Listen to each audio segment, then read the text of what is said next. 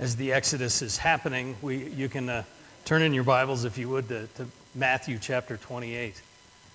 Matthew chapter 28.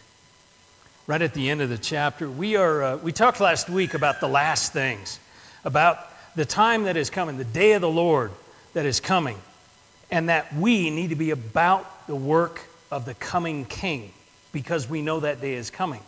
Remember, from Acts chapter 1, we looked at and said that when the disciples asked, is it time, Jesus' answer was, go be my witnesses. And then when he goes up into heaven, they're standing around looking up, and the angels say, what are you standing around looking up for? We got work to do. We don't focus on the second coming and try and time it out and put it on charts and graphs and all that stuff. We get about the work of the coming King. We get to the kingdom work. And that's what we're going to talk about this morning, is evangelism and missions. So we continue on what we believe, and it's the Baptist Faith and Message article number 11 this morning, evangelism and missions. But let's read Matthew chapter 28. Now, normally, the Great Commission, we study this from chapter 28, verse 18 to 20. But I want to back up a little bit and give you a little more context. So we're going to start in chapter 28, verse 16. Matthew 28, starting in verse 16. It is up here behind me. The 11 disciples traveled to Galilee, to the mountain where Jesus had directed them. When they saw him, they worshiped, but some doubted. Jesus came near and said to them, all authority has been given to me in heaven and on earth. Go, therefore, and make disciples of all nations, baptizing them in the name of the Father and of the Son and of the Holy Spirit, teaching them to observe everything I have commanded you. And remember, I am with you always to the end of the age. So now let's look at the Baptist Faith and Message article number 11, entitled Evangelism and Missions. There are some more copies of it back here. It is up here behind me, though. Evangelism and missions. It is the duty and privilege of every follower of Christ and of every church of the Lord Jesus Christ to endeavor to make disciples of all nations. The new birth of man's spirit by God's Holy Spirit means the birth of love for others. Missionary effort on the part of all rests thus upon the spiritual necessity of the regenerate life and is expressly and repeatedly commanded in the teachings of Christ. The Lord Jesus Christ has commanded the preaching of the gospel to all nations. It is the duty of every child of God to seek constantly to win the lost to Christ by a verbal witness undergirded by a Christian lifestyle and by other methods in harmony with the gospel of Christ. So you can see we have the Great Commission here. We have the Great Commission in Matthew chapter 28. So let's look first at its context here. Now, I will say this. Under the article in the Baptist Faith and Message, there are about 30 scripture references. So does Jesus tell us we need to be about his work?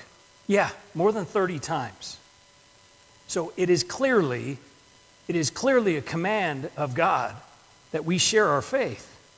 And so let's look at the context here that I picked up from verse 16. First of all, verse 16 tells us the who. It tells us the disciples are gathered, the followers of Jesus. Now, these guys are not pastors. They're not missionaries. They're not evangelists. They're followers of Jesus, just like all of us are. They're followers of Jesus. And so this commission is for every follower of Jesus, every disciple of Jesus. Now, verse 16 or 17 also says, or verse 16 says that he gathered them on the mountain where he directed them. Now, you have heard me say time and time again from this platform that you are where you are on purpose, with a purpose.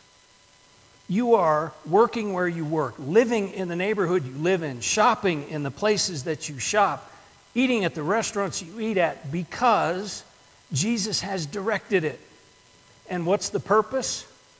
To share the gospel, to show people Christ, to make disciples, as it says here. These guys are gathered where Jesus directed them to gather. So are you. Again, you keep hearing me say, you are the missionary God has commissioned in your workplace, in your neighborhood, in the restaurants that you eat at, in the places that you shop. You are the commissioned missionary for that place because Jesus has directed where we are, where each of us are. Now, this actually is expanded upon a bit. When it says in verse 18, go therefore, that word is actually a participle. It actually means going. And it's used in other places in the Bible to say, in your going, or as they went. So we are to be making disciples as we go about the places Jesus has directed us.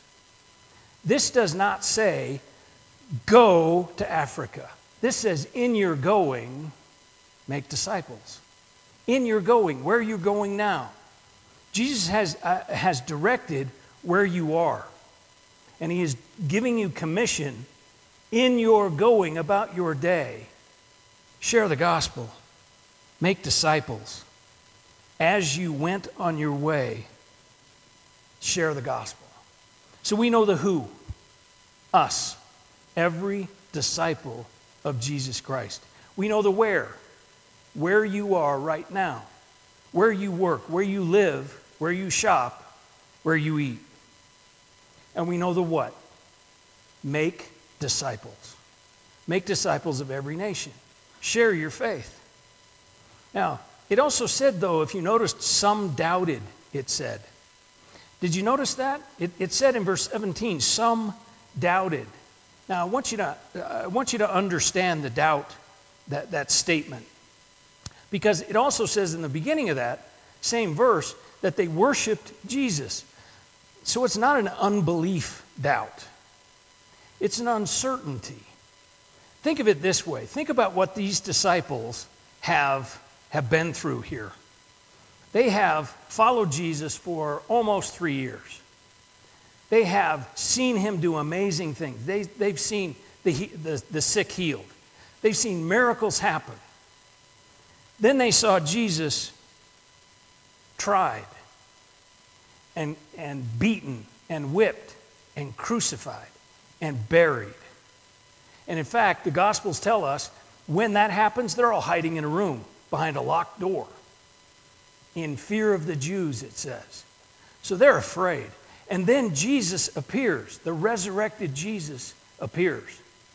And then Jesus says, by the way, go to this place I'm going to show you. Go to this mountain, I'll meet you there. Because I got something for you to do. So, do you think there's some uncertainty in them? This is what we would probably call today cognitive dissonance. They just can't wrap their minds around what they have seen and what they have witnessed, what they have heard with their own ears.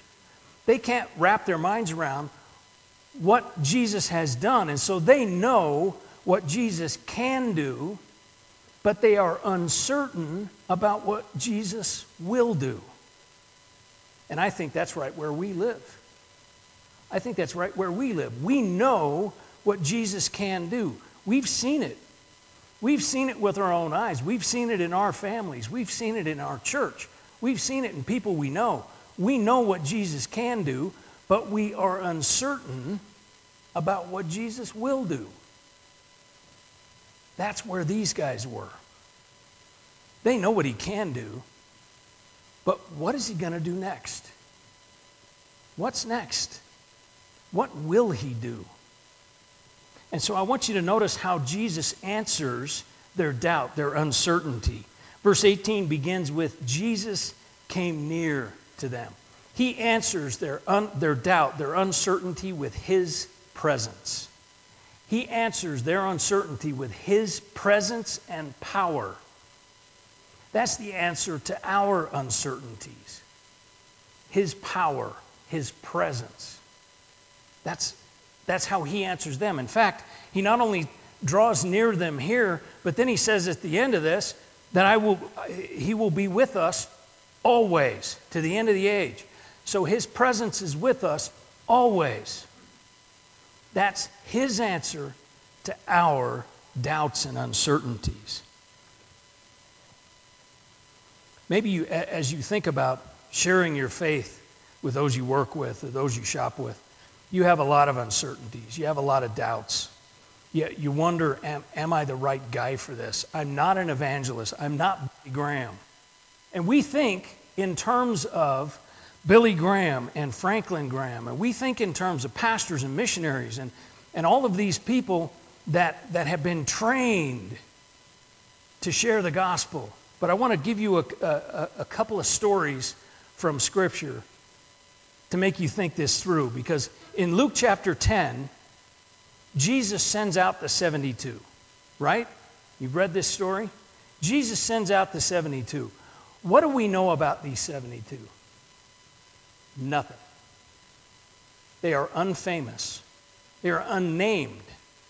We don't know anything about them at all. As a matter of fact, they're sent out, they come back, they talk to Jesus about the demons even had to listen to us. And then what Jesus does is teach them to pray and teach them parables about the kingdom of God. Wait, shouldn't they know how to do that stuff before they're sent? That's how we think, right? Jesus sends them out. All they are is followers of Jesus. We don't know anything more about them. And they're not trained because Jesus does the training when they get back. Another good story is Acts 11. In Acts chapter 11, starting about verse 19, we have a great revival that happens in Antioch. A huge revival happens in Antioch. And who leads this revival? Is it the disciples? Is it Paul? No. It's a guy from Cyrene and a guy from Cyprus. We don't know his name. We don't know either one of their names. We don't know what their background is. We don't know what their training is. We don't know, are they seminary graduates? Are they, how do they know enough to start a revival? They're followers of Jesus. That's all they needed. They're followers of Jesus. It is, if you look carefully through Scripture, it is the unnamed, the unfamous, the untrained that are constantly sharing the gospel, making demons flee, and starting revivals. That's us. That's you and I. The unfamous, the unnamed, the untrained, as far as we can tell, are the ones doing the kingdom work. We think in terms of the 12 disciples and Paul and these guys doing all this work, but if you look carefully, all through the Gospels, it is these unnamed, unfamous, untrained followers of Jesus that are making demons flee and that are causing revivals.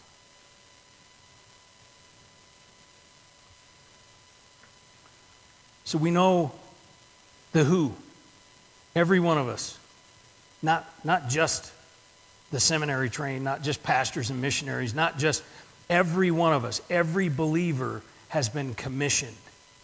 We know the who, us.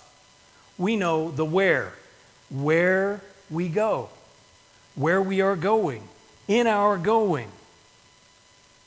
We know the what, make disciples. And then it tells us the how, his power. Verse 18 says, all authority has been given to me in heaven and on earth. His power.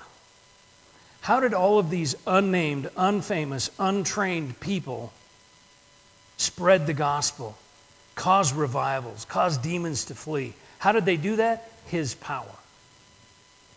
We get caught up in our weaknesses. Well, I'm not a good speaker. I don't pray well out loud.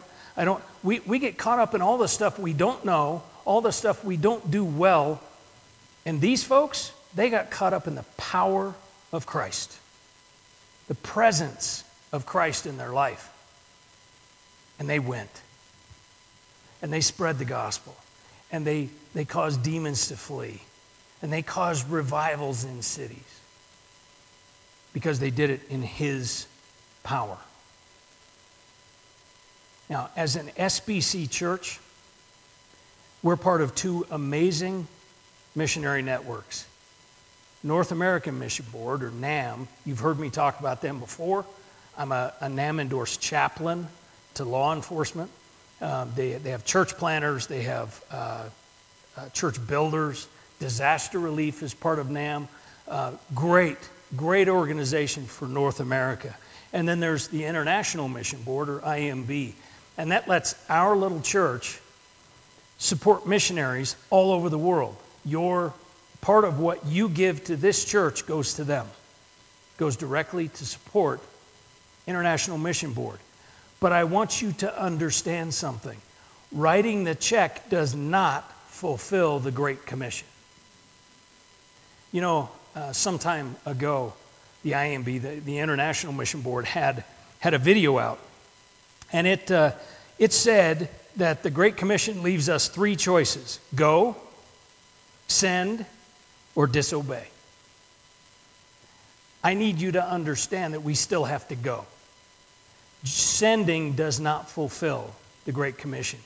Every single disciple of Christ, every single follower of Christ is commissioned to share the gospel where you are, where Christ has directed you.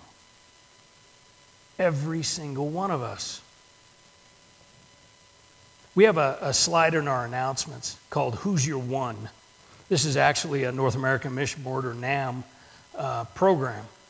And it's Who's Your One? Yeah, you getting to it? There it is.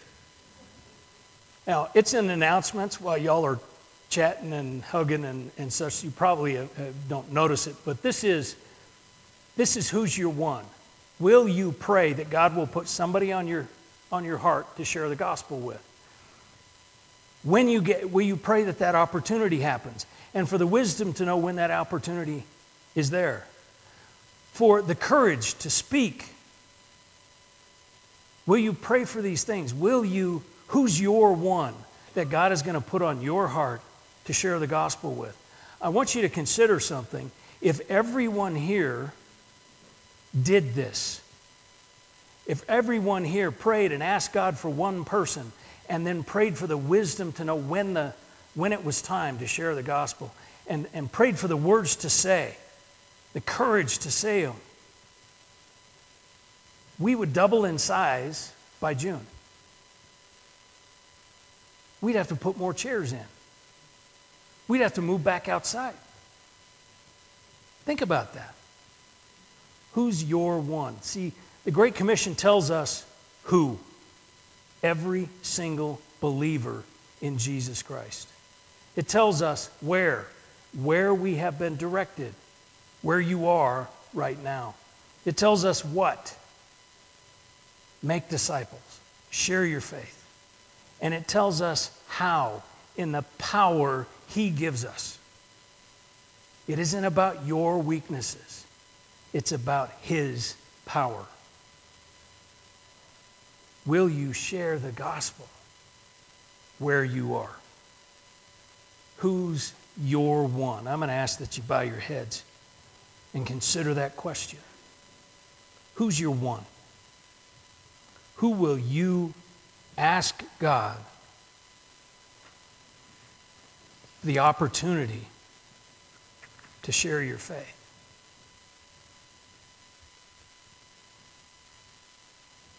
Will you ask God for the wisdom to know when it is, when the time is right? Asking for the courage to speak when the time has come. Who's your one?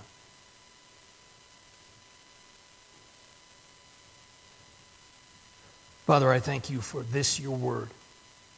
I thank you, Father, that you have commissioned and called every single one of us.